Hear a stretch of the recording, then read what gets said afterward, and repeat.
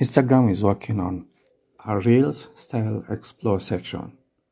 When opened, the Explore section will remain the same as now, but by selecting a post, the view will be like a Reels clip. Posts with multiple photos behave like stories, so you can tap left and right to view them.